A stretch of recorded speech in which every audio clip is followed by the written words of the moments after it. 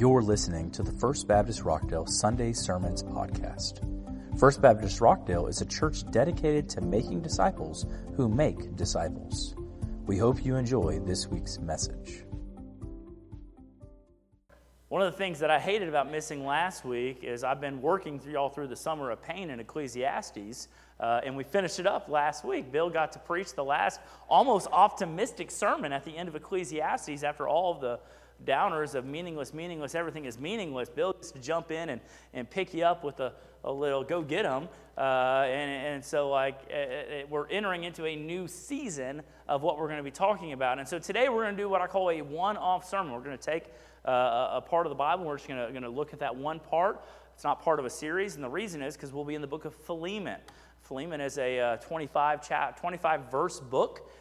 Just one chapter in the New Testament. So if you can find the book of Hebrews, which has like 13 or so chapters, you'll be able to find it. This is my Bible. This is the front. This is the back. Philemon's near the end, right before Hebrews, after 1st and 2nd Timothy and all those books right there. You get to Philemon, Titus, and then Philemon. And so it's right there, kind of tucked in at the end of Paul's letters. Philemon is the final letter that we have in our Bible that is in the Pauline epistles. Those are letters written by Paul. Right after Philemon comes Hebrews, which is like a letter that we don't know who wrote it. Some people think Paul might have, but Philemon's the last of the ones that we feel certain Paul wrote because he wrote his name and said, hey, this is Paul writing this letter. So I hope you can find your way to Philemon. There's some good stuff here. Philemon's not often preached about, and there's a couple reasons for that. The first reason is it's a super personal letter. It's the only letter in the Bible that contains a book by itself that is fully personal. It's written specifically to one person about one issue and one issue only.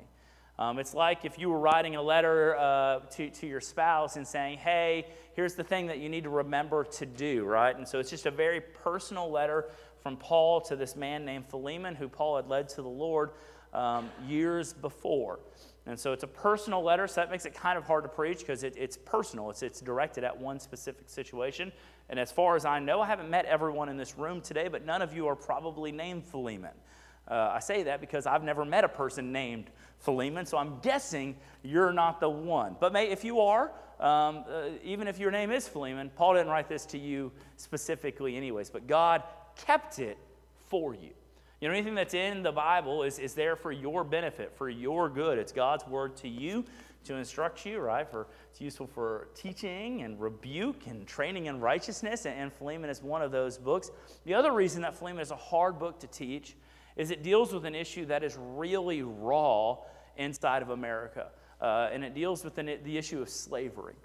And slavery, right, is the blight on the American experiment, right? If you were to look at America as a whole, and like there's noble ideals, and then we look at how quickly those noble ideals were not realized as we enslave people, right? We have this real weird view of the world, and it's still a raw point. That's why we have all these kind of like race issues in our country, right? It goes all the way back to slavery, and so inside of our cultural context, when you start talking about slavery, and this book deals with it to some degree, it can make people feel uncomfortable.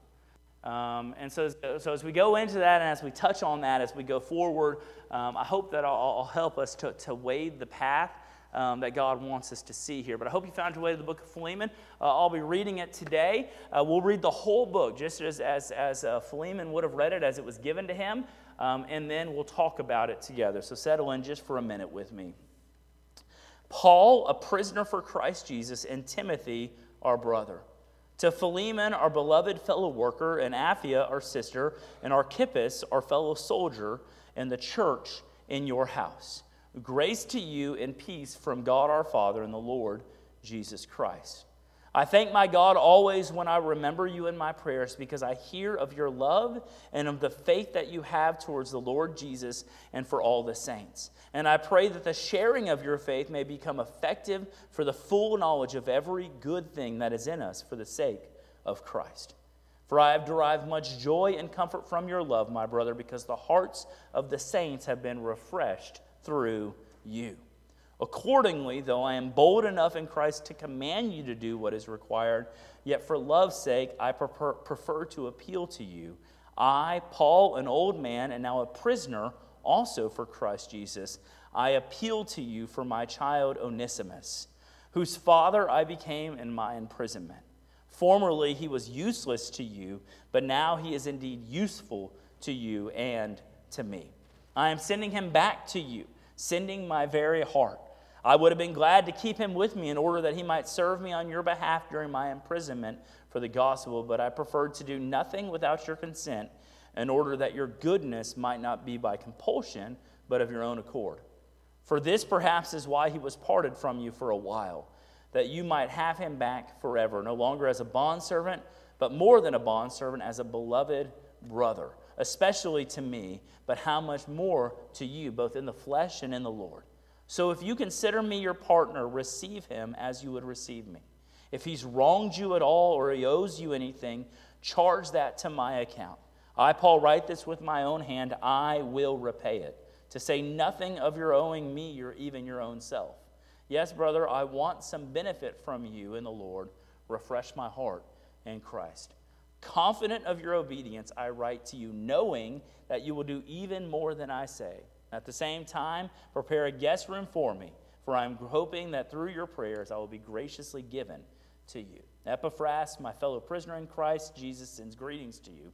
And so do Mark, Aristarchus, Demas, and Luke, my fellow workers. The grace of the Lord Jesus Christ be with your spirit. Okay, so Paul sits down to write the letter, and the letter starts like pretty much any Paul letter does. Just Paul, and he's either an apostle of Christ or a slave of Christ, or in this case, he's a prisoner of Christ. He gives this title because he's literally, right now, Paul is in jail. It's under house arrest, most likely, in Rome. He's waiting trial for some issues that he had gotten into on his fourth and final missionary journey.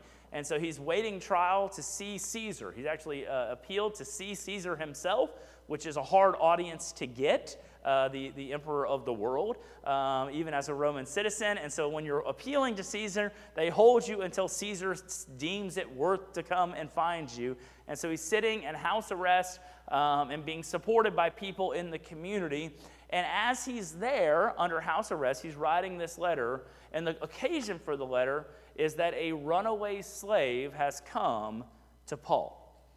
And the runaway slave probably didn't seek out Paul, but the runaway slave ran away from his master, which is Philemon.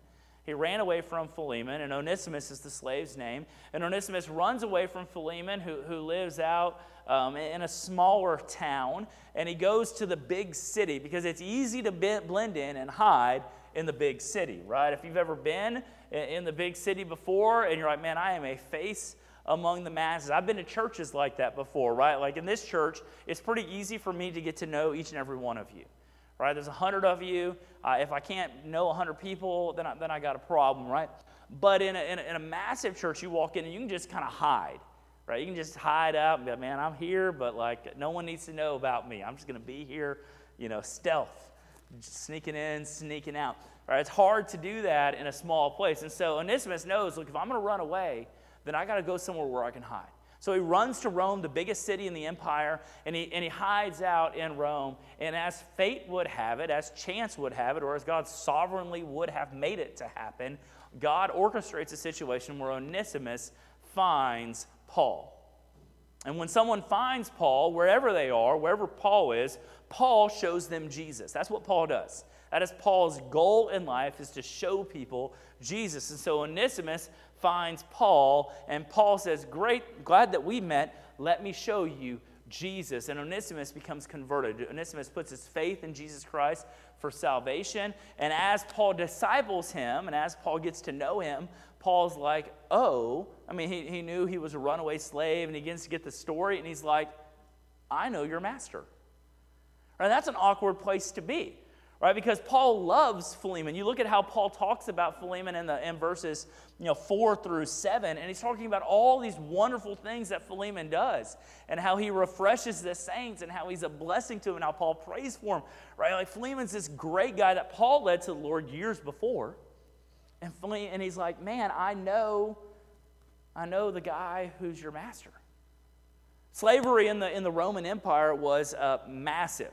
Over half of the people who lived in the Roman Empire were enslaved under Roman law. They were working for other people. They had no freedom of their own, and they were property of the owner. The owner could do with them as he deemed was his duty. He could sell them, he could trade them, he could abuse them, he could even kill them.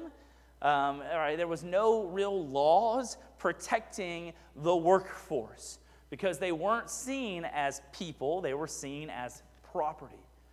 And I don't know what the situation was. Paul doesn't deem it worthy for us to know what the situation was that led to Onesimus leaving Philemon. It could have just been that yearning for freedom, right? That's a real thing. The desire to be free to make decisions of your own accord, to have your own life decisions made. It could have been that he got in trouble and he was going to be facing discipline. Maybe he had done something wrong and Philemon was going to be disciplining him. Or maybe he just hated his master. We don't know the situation, but we do know he left and he ran away. And Paul finds him, and then Paul shows him Jesus. And then this man, Onesimus, his name, if you see a footnote in your Bible, it'll probably tell you this, but his name in Greek means useful. He's useful. And you can imagine if you're Philemon, and you're talking about Onesimus, who's the runaway slave, who's no longer at his post, no longer doing his thing. He's the exact opposite of useful. Right? He's useless. He's not around. He left. And there's probably some anger and some resentment and some bitterness there. And in fact, there was we know Christ crucified, raised from the dead, right? That's a big part of our story as Christians. But there was a ton of crucifixions that took place that were just runaway slaves. Masters would find them. Dog the bounty hunter would go out and find them and drag them home. And then when he got home, they do whatever they want to them. And crucifixion, which was reserved for heinous crimes, was given casually to these people who committed the crime of seeking freedom from their master. Right? And Paul doesn't give a value judgment on this system. This is what makes the book hard. Right? Churches like this, Southern Baptist churches, 150 years ago, would use the book of Philemon to justify slavery. They say Paul doesn't condemn slavery here, therefore slavery is an okay institution. In fact, Paul sends Philemon or Onesimus back to become a slave, therefore he endorses slavery. I think that's not the case. I don't think Paul's endorsing slavery. I think Paul is recognizing this is the system of the world that he lives in. Half of the people in the world are enslaved. Right? It's not the ideal situation, and Paul sending him back isn't trying to say this is a system I endorse. It's him recognizing that this is the reality of the situation. And Onesimus would never have been free, even while living free, knowing there's people who could find him any day and take him home, and he could face judgment before his master. And so Paul is trying to set Onesimus free from the risk of being a runaway slave in the Roman Empire. So he sends him home to be there. And so Philemon gets this letter from Paul, and Paul, you can imagine the situation. Right, Philemon is at his house. His wife is this lady Apphia that's mentioned there most likely, and his son is probably the Archippus guy mentioned at the beginning there. They're at their house. They're living there. He's obviously a man of some means. He has a church that meets in his house. He's an important religious leader in that day and time and that little region of the world, so important that Paul knew and kept up with him and cared for him. And so as all of that goes forward, as all of that is happening, Paul sends this letter, and with the letter comes the letter carrier and Onesimus, the runaway slave. And in that moment, we see the problem that's being laid out here. And the problem is broken relationships and how to fix broken relationships. You have someone who's offended, right, who feels like they've been wronged. In this case, Philemon felt like he had been wronged. His property was taken from him, disregarding the property issue with slavery there. But he felt offended. He was legally offended by Onesimus. You have Onesimus, who was a runaway slave, who was the offender, who had broken that relationship, who had done the thing that was legally wrong at the time. And so he was the offender. And you have Paul between them as a mediator between two sides. And I'll tell you something, guys. It's hard to be in those situations. We've all been in each of those roles, right? Maybe you've been the mediator, right? The person between two sides. At my last church, right after I left, they had a church conflict. And that church structure they had a board of elders who were ultimately responsible for the church. It's slightly different than a Baptist church. It was a Bible church, and so they had a board of elders who were responsible for that church. And those board of elders served as mediators between a staff conflict. There was a conflict between the senior pastor and some other of the under pastors, under shepherds in that church, and they served in that mediator role. And that is a hard role to be in because you love this person and you love that person, and they're at odds with each other. And you're in the middle trying to figure out where is peace to be made between these people that I love. Right? I get put in that position periodically where I'm like, hey, I love that person, and they're at war, and they want you to side up, right? This happens in relationships when relationships go sideways. Maybe in a divorce situation, right? And something broke and something went wrong, and then you've got to pick a side. Right? You've got to choose. Do you go with him or with her? Do you choose this friend or that friend? You have to choose what you do. Churches experience this, by the way, in a weird way. When there's divorce inside of the church, man, it's very difficult for people to come back to the church, either one. And so you lose both in a divorce situation. It's a painful situation to experience. But if you've ever been in that middle spot, you may wonder yourself, what do I do in that spot? And most of the time what we do is we listen to story A and we listen to story B, and then we kind of say like, all right, I gravitate closer to A. Like A is more right, so I'm going to gravitate closer to there, and I'm going to help B try to get over here with A, and we're going to work that way. But really what we're called to do is kind of what Paul does in this situation, which is when you're in the middle between two sides, you do the next right thing. You don't solve the problem. You don't have to fix the problem. You do the next right thing. And so in this case, Paul looked at the situation between someone he loved in Onesimus and someone he loved in Philemon, the slave and the slave holder, the runaway and the man who's been run out on. And he stands in the middle and he hears both sides, and you can imagine him sympathizing with both sides. You can imagine him sympathizing. Oh, well, I'm sorry that happened. Oh, man, that's so tough. And he's going back and forth. And at the end of it, he says, this is the right thing. And so he seeks reconciliation in this relationship. And the way he seeks it is he sends Onesimus home. But he doesn't just send him home. He sends him home with a letter saying, you're going to treat him like you treat me. Verse 17 is the key verse in this passage, by the way. I'll read it again. He says, so if you consider me your partner, receive him as you would receive me. Paul's the man who led Philemon to faith. Paul's the man who was held up on a pedestal in many of those early churches. He was an important figure, and if Paul had walked into Philemon's house, he would be treated with the utmost respect. And he sends him home, yes, right? That's a middle path. He sends him home, but he doesn't send him home to the same thing. And he doesn't send him home to judgment and death. He sends him home to restored life, right? To have a new relationship, right? No longer as a bondservant, but more than a bondservant, as a beloved brother, right? Paul looks at the middle ground and he says, if I go all the way with Onesimus, I'm encouraging this behavior that's illegal and ultimately puts Onesimus' life at risk every single day. And if I go all the way with Philemon, then I'm encouraging Philemon to do whatever he wants with Onesimus as if Onesimus was just property, which he's not. And so he goes the middle ground and he says, look, I'm sending him back.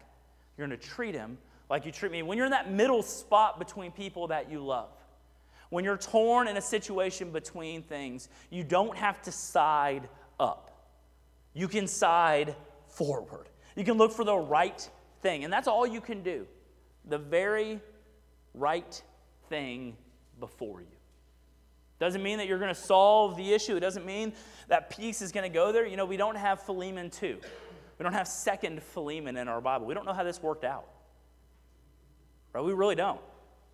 Right? Philemon could have got him home and crucified him. I pray that that's not the case. That would be a really tragic ending to a pretty beautiful letter.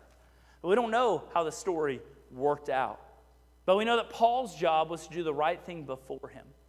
And the right thing before him was to seek out the good of both parties and ultimately what God's good is for a situation.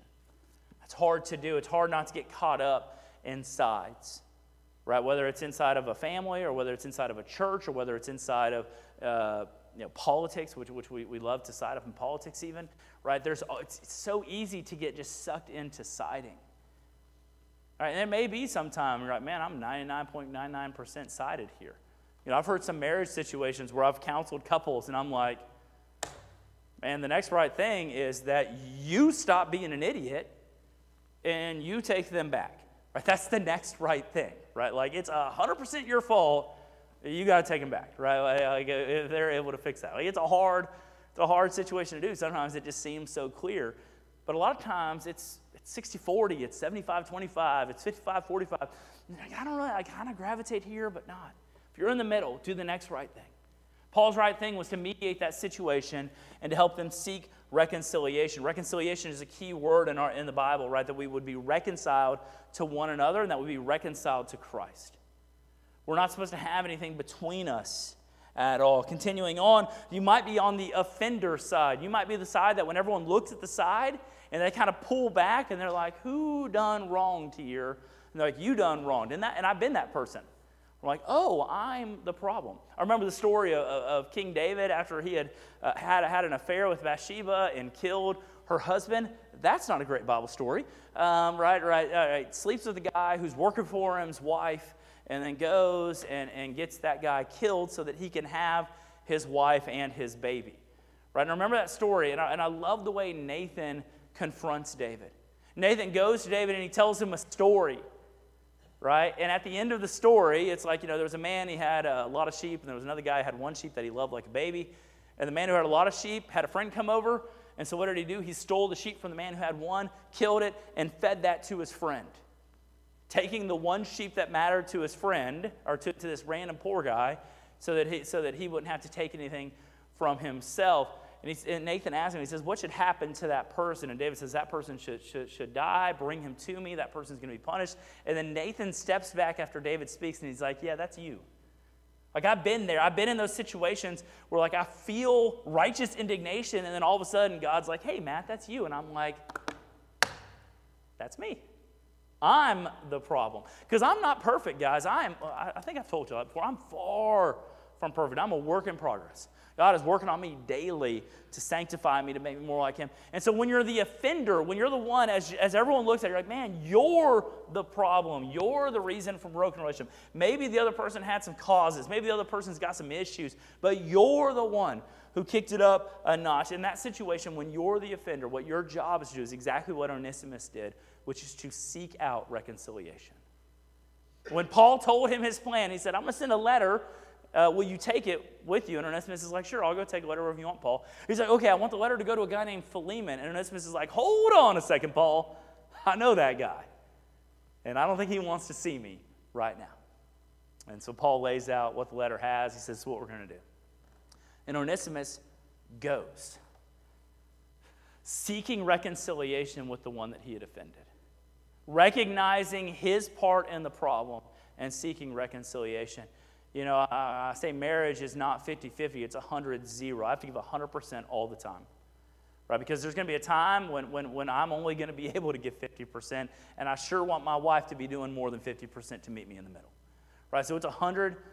I got to be willing to give 100% all the time in my marriage, because if I was going 50-50, there's going to be a time when both of our 50% are off, and we're going to be at odds with each other. Like, if you're the offender, you've got to do the work of reconciliation, which means you go to the person and you seek to be reconciled.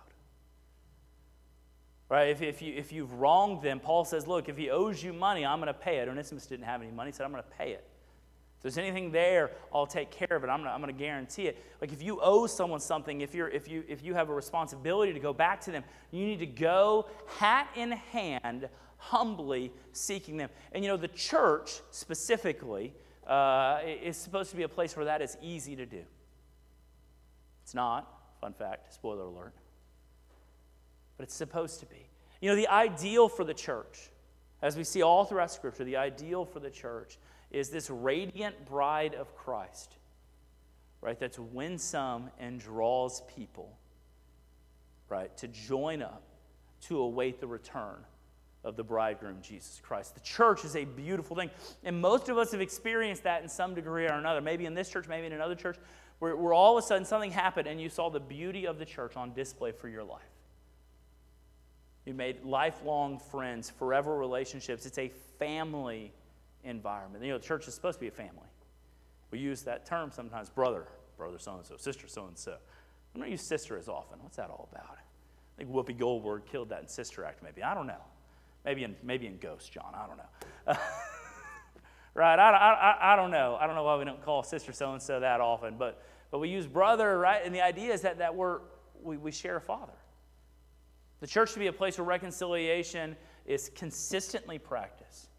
And where when we've wronged someone, we seek out to make it right. Because we're seeking out the beauty of God's kingdom.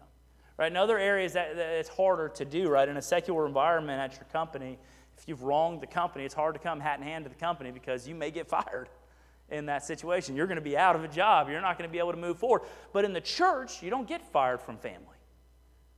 Forgiveness, because we're forgiven people, should flow out of it, which leads to the next thing, which is maybe you're the offended. Maybe you're the one who's been wronged, and all of us have been there before. Someone has wronged us. They've said something about us. They've hurt us. They've harmed someone that we love or something that we love. They've sought our destruction, and we're hurt. We're upset. We're the offended in the situation. And you know what stinks about those people? They almost never come to you hat in hand and do the first part that I just talked about of reconciliation.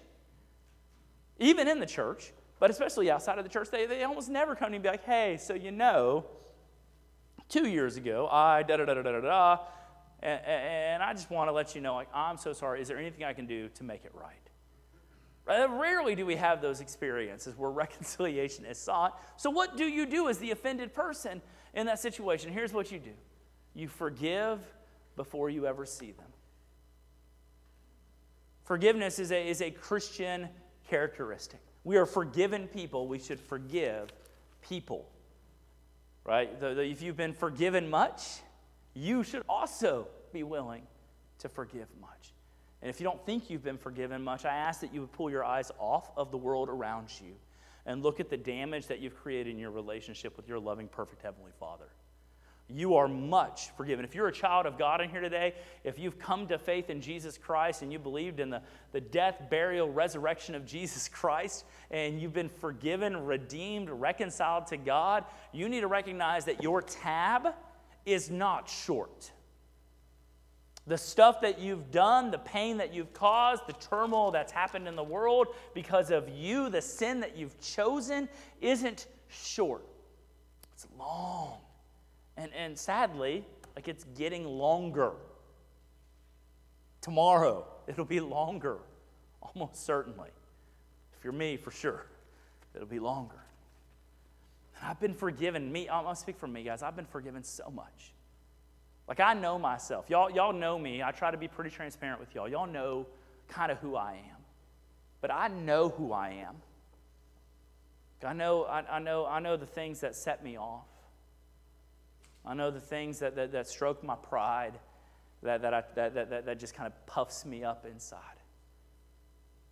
And Christ has forgiven me of all of that.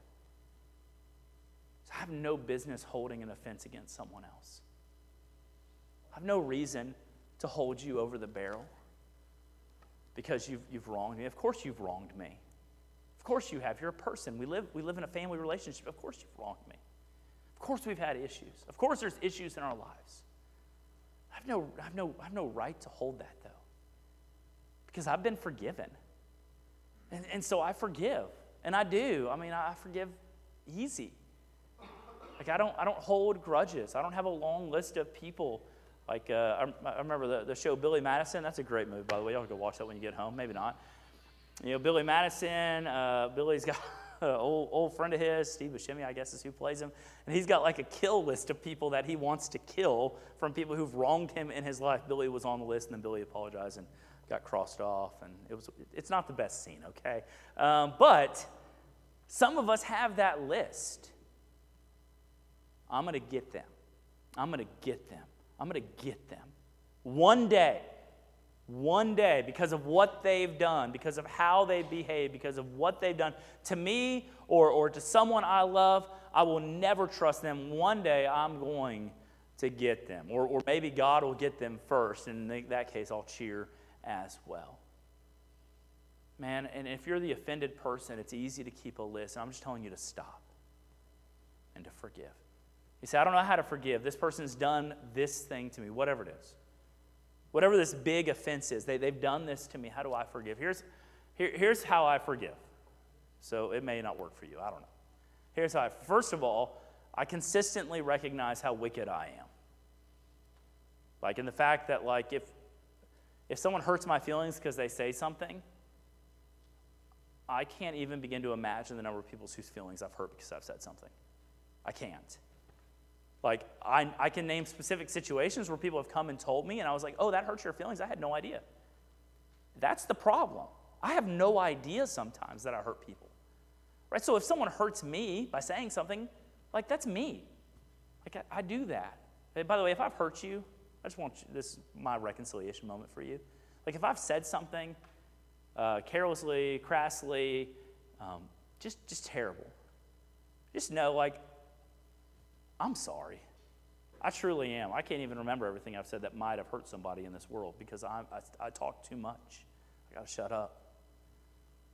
So if you're carrying anything towards me, just know, like, and come talk to me, and I would love to apologize specifically for it. Because I don't even know sometimes when I hurt people. So if someone hurts me with what they say, I'm like, man, that's me.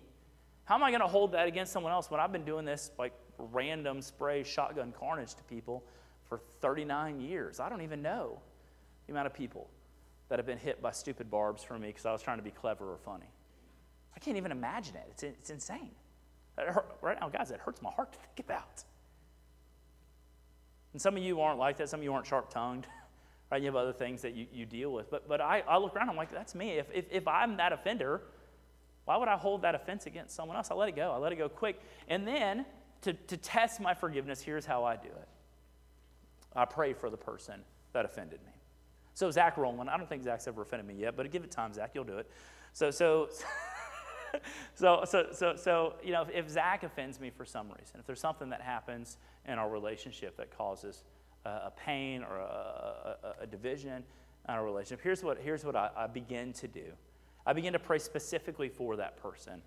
And I don't pray against that person. God, judge them. God, send fire or, you know, let their house burn down. None of that stuff, right? No, my prayer is that God would bless them. That God would give them good things. If they don't know the Lord, my prayer is that that God would find them, restore them into a relationship with Him, and then show them how good and loving He is. And you know, when someone has made you, offended you, that's a very hard prayer to pray. And in fact, as you pray it, the other part of your mind that's not actively doing the thinking is like, nope, I don't want that, right? Well, that's okay. That's okay. Right? That's the forgiveness process.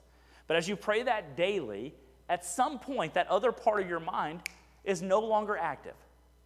And you are genuinely wishing well on the one who's hurt you. And in that moment, when you can look at the person and say, hey, like, I do wish them well.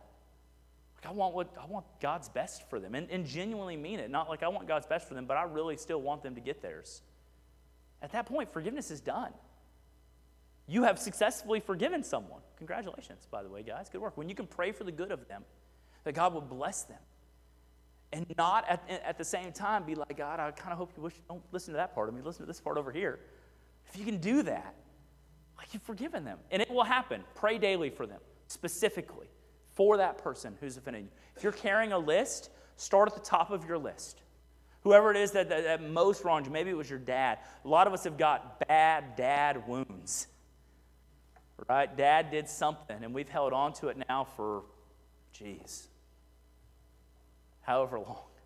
And just start there. Maybe they've already passed, but you can't think about them without bitterness.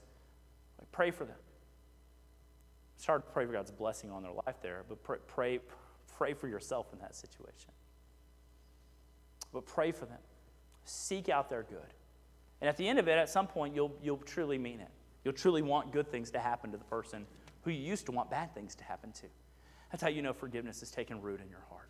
So look, if you're in the middle between two people, what do? You do the next right thing. If you're the offender, the one who's done the wrong, what do? You seek reconciliation. And if you're the one who's been offended against, you don't go to the one who offended you. You can, I guess.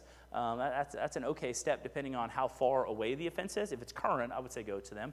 But if it's 12 years ago, maybe just let it go, right? Forgive them. Forgive them. Be reconciled to one another, because we are called to be reconcilers.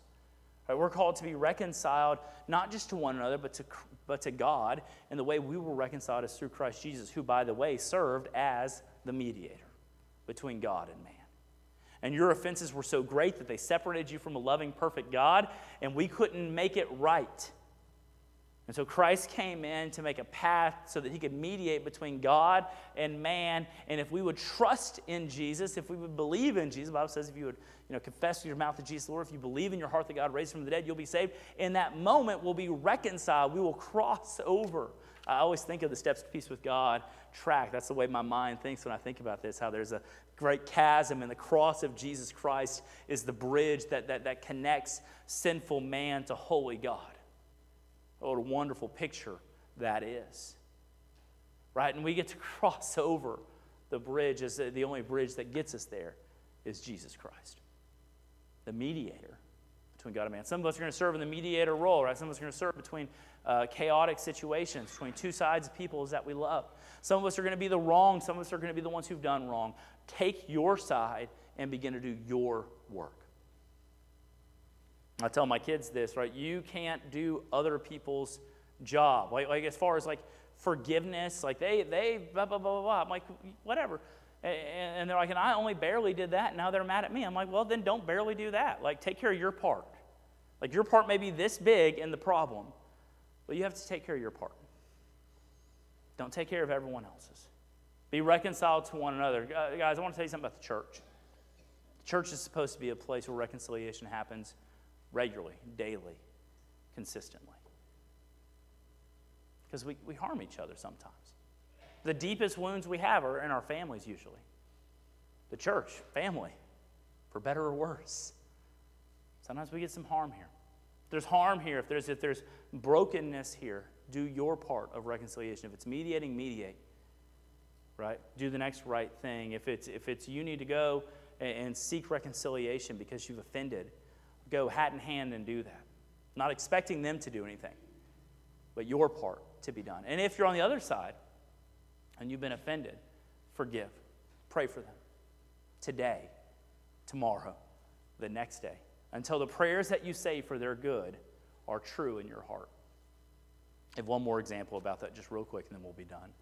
I don't know, 4 years ago or so, this church has been pretty healthy place. But man, we had a rough, 2 weeks. I went on vacation, and then I lost a youth pastor and a music guy in a day. That was rough for me as pastor. And it was personal, because they were friends. They were people that I loved. And I did these steps, right? I tried to mediate, and then I tried to reconcile, and then ultimately I just forgave. Right? How long did that take me? I don't know. A month. There was still chaos here a month in, by the way. If you remember, a month after that, it was still kind of chaotic. Right? But I was done. I was seeking the best for those people. That God would bless them on their path. That God would use them for whatever God wanted to do. It's not easy to do. Hurts your heart. Right? Sometimes you're just wounded. But boy, I'll tell you what, releasing people to be blessed by God is a lot better than holding on, praying for God's judgment on them. Guys, let's be reconcilers today. Reconcile the lost world to a holy God through Jesus Christ, and reconciling one another through obedience, faith, and love. Let me pray.